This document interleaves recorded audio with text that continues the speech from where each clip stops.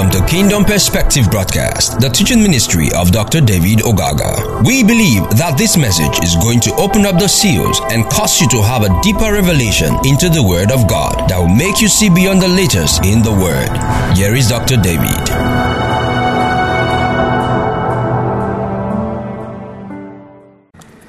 All right, praise the Lord. I just feel like to share this with some of us as a way of encouragement. I see so many people, even hearing on the news, or reading on the medias, how devastating a lot of people are, how men are committing suicide because of what happened to them some years back, how people are getting sued and caught for what they were done to, or people did to them when they were young. The whole thing looks very strange, and sometimes you can feel it's very painful as well. There's nothing wrong with all of that. But there is something the scripture says that is so powerful that I think is encouraging, and I would like us to take a look at that. If you look at Philippians chapter 3 and verse 13, Paul made this statement: "Brethren, I count not myself to have apprehended, but this one thing I do, forgetting those things which are behind, and reaching forth unto those things which are before." Now, I want you to listen to this. This is so vitally important. "Brethren, I count not myself to have apprehended, but this one thing I do." There is only one thing needful in life. I'm talking about when your future speaks. There's only one thing needful in life, and that is to look forward. That is to push on with what you have at hand to do. "But this one thing I do," Paul says, "forgetting those things which are behind and reaching forth unto the things which are before." Like I said, this is a very, very powerful scripture, and very instructive. Now, can we see then the wisdom why God put our eyes in front of us and not behind us? I just need you to think a little bit. No man has his eyes behind him. Why? God did not intend us to look behind. Your past is your past. You can't recover your past, no matter how sorrowful you want to be. No matter how long you want to think about what happened to you when you were young, or somebody did to you yesterday. You can't recover any of those things. Your eyes are in the front or in front of you because God wants you to look forward. He doesn't want you to look backward. Praise the Lord. Your future is much more important than anything behind you. Are you there with me? We can easily imagine why all the armor of God as well in the book of Ephesians are all in front. All of the armor of God, the helmet of salvation, breastplate of righteousness, sword of the Spirit, the belt, everything of the warfare that God describes to us in the book of Ephesians are in front. None of them are behind us. Because the war is in front. You face the enemy headlong. Not behind. If anything, he takes care of your back. Praise the Lord. Remember what happened in the wilderness. The glory cloud was always behind them, shielding them as they are moving on. So the whole thing is future. The whole thing is forward. The whole thing is in your front. Nothing to do with behind. Your past is gone. You can't recover it. Brooding over all of those pasts will never produce anything tangible. Your past can never produce anything tangible for your future. Your past is gone, people. You can't recover your past. There is nothing brooding over. You have no need to brood over that which happened some years back. No. Thinking about what is gone wrong can never fix the mind the Father has for you in your future. Anything gone wrong is gone wrong. You can only fix it by looking at what next can be done. But not thinking over it. It's like people talk about brooding over a spilled milk. There's nothing you can do about that. You can recover it. Praise the Lord. So you see, your tomorrow is always better than your yesterday. with clear focus and wisdom for living. Your tomorrow is always better, by far better than your yesterday, with clear focus and wisdom for living. You are not asked to live in your past, you are asked to live in your future. You can make your future what you want it to be. Your past, you can do nothing about it. Hallelujah. Are you with me? Your yesterday disappointment does not correspond to your future glory that the Father has for you. No matter how disappointed you've been in life, no matter how disappointed your yesterday had been, it can't speak into your future except you allowed it. Are you there with me? When you spend your tomorrow in your yesterday, brooding over what you can't recover, you're just wasting your time.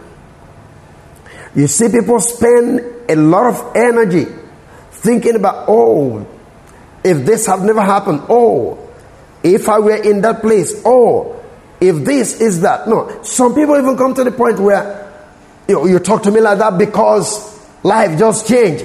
So what does it matter? Life changed, it has changed.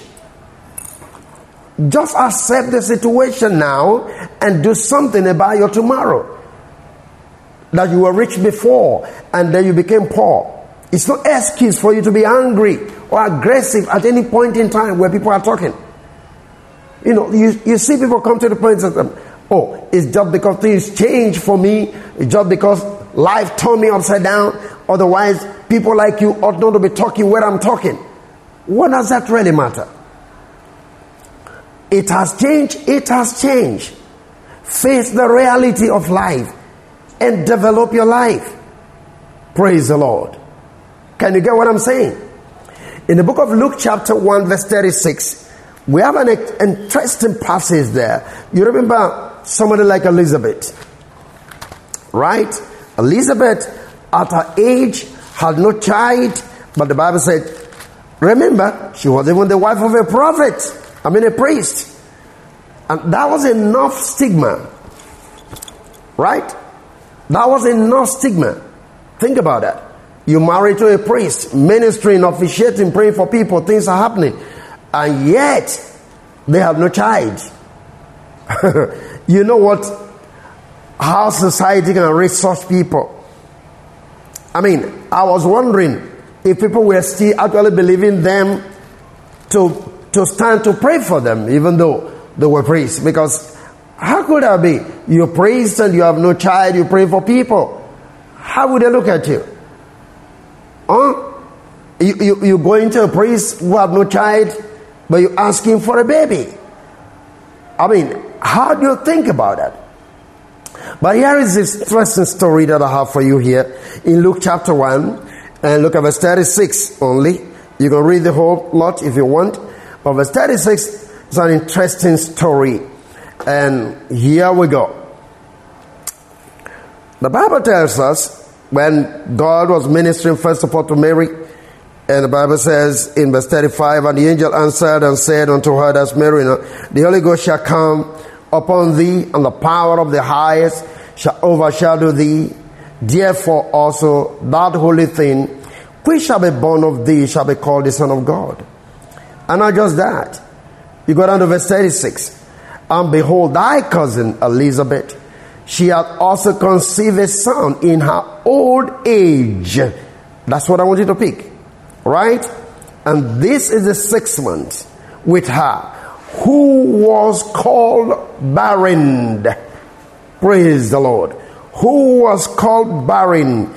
Think about it. She has also conceived 6 months now. Who was called barren. That same Elizabeth. That same individual that was called barren. Hallelujah. Can you get that? The name changed. Today is not the same as yesterday. Tomorrow is not the same as 2 years ago. Her name changed, her condition changed. Elizabeth that was called barren was no longer called barren. Can you get that? Praise the Lord. So you see, at her old age, the story changed from that who was barren to the mother of John the Baptist. Praise the living God. Very interesting, isn't it? That tells you that your future is much more heavier, better, glorious than your yesterday. Don't let your yesterday disappointment be your focus. Don't let it be that it beclouds you, that you can't see precisely what God has in mind for you, even right now. Hallelujah. What you are called yesterday by men because of circumstance of life cannot answer for your tomorrow or your today. What men referred to you about, what they stigmatize you about, no. As long as that is not in the mind of God, I'm saying that name shall be erased. If you believe, and you can say amen to that, that name you've been called, that stigma you've been walking with, that thing that men have always and all time referred to you by is changing in the name of Jesus. You need to get that. So, what am I trying to make you understand? Your yesterday, the circumstance of your past, cannot answer for your tomorrow. There is something greater for you. There is something heavier that God has in mind for you. Your future is too bright to allow the dimness of yesterday to becloud the glory ahead of you. No. You see, Scripture says, the righteous will fall 7 times and shall rise again. So there's a place for resurrection to get out of any realm of life. You don't have to fall down and sit down there. Neither will you be waiting for people to come raise you up. No. The righteous shall fall 7 times, shall rise again. There is always hope for something better and more glorious. Can you get that? So wake up, son and daughter of God. Leave your past alone. Don't go commit suicide because you were molested and abused when you were young. That's all your past and never your future glory. You see, some people come on the media. Some are even contemplating, when I was young, when I was 13 years old, my father molested me, my mother did this to me, my uncle did that to me. That's when you were 13 years old. That's when you were 10 years old. How old are you now? Why is your 13 years experience an issue right now when you are 30 years of age? What is that supposed to do? Absolutely nothing. It's all past. It's all gone. You say, pastor, you don't understand the memory. Clean up your mind. Why do you think the thorns were on the head of Jesus? It's to heal your mind. It's to heal your forehead, which is your mind. Be ye transformed by the renewing of your mind. You can't carry such things along with you. No. Renew your mind. Hallelujah. Romans 12 tells them precisely. And that is why there was a thorn of crown. Now the thorn of crown that they placed on the head of Jesus. Why? By his stripe you were healed, and by the thorns your mind is renewed. That is why the thorn was upon his head. Are you getting this? So get into the Word of God and see what God has for you. Nothing to do with your past, nothing to do with your future. I need you to understand that. Don't go commit suicide because you were molested by somebody somewhere along the line. No. Telling stories about how certain things happened to you when you were young and then you brooding on that. How maybe somebody very close to you was molested or somebody you know molested somebody. What has that got to do with your future? Absolutely nothing. Hallelujah. So, to stay with a haughty mind leading to depression and suicide is self-pity and not self-love. I need you to think about this. Get me right. To stay with a haughty mind, you always remaining in that haughty state, leading you to depression and then suicide in your thought, is self-pity and not self-love. But you know what the scripture says? We're asked to love our neighbor as we love ourselves. Glory to God. Self-love is not suicide. You want to commit suicide and say because you love yourself? No, that is not self-love. That is self-pity. You just want people to sympathize with you. You just want people to pity you.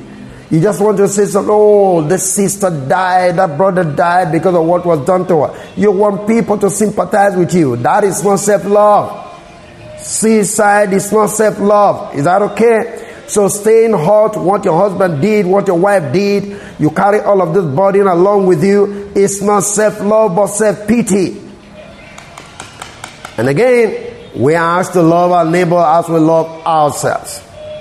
Not to love a life, or not to live a life of self-pity because we were molested or hurt, or by even the mistake we made in the choice we made, have nothing to do with your future.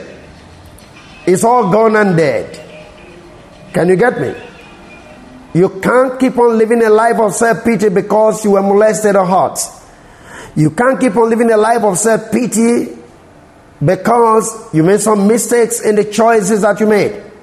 Maybe you made a choice of a wrong husband or the wrong wife, and that has led to a lot of things. Now you're not experiencing anything good in your marital life.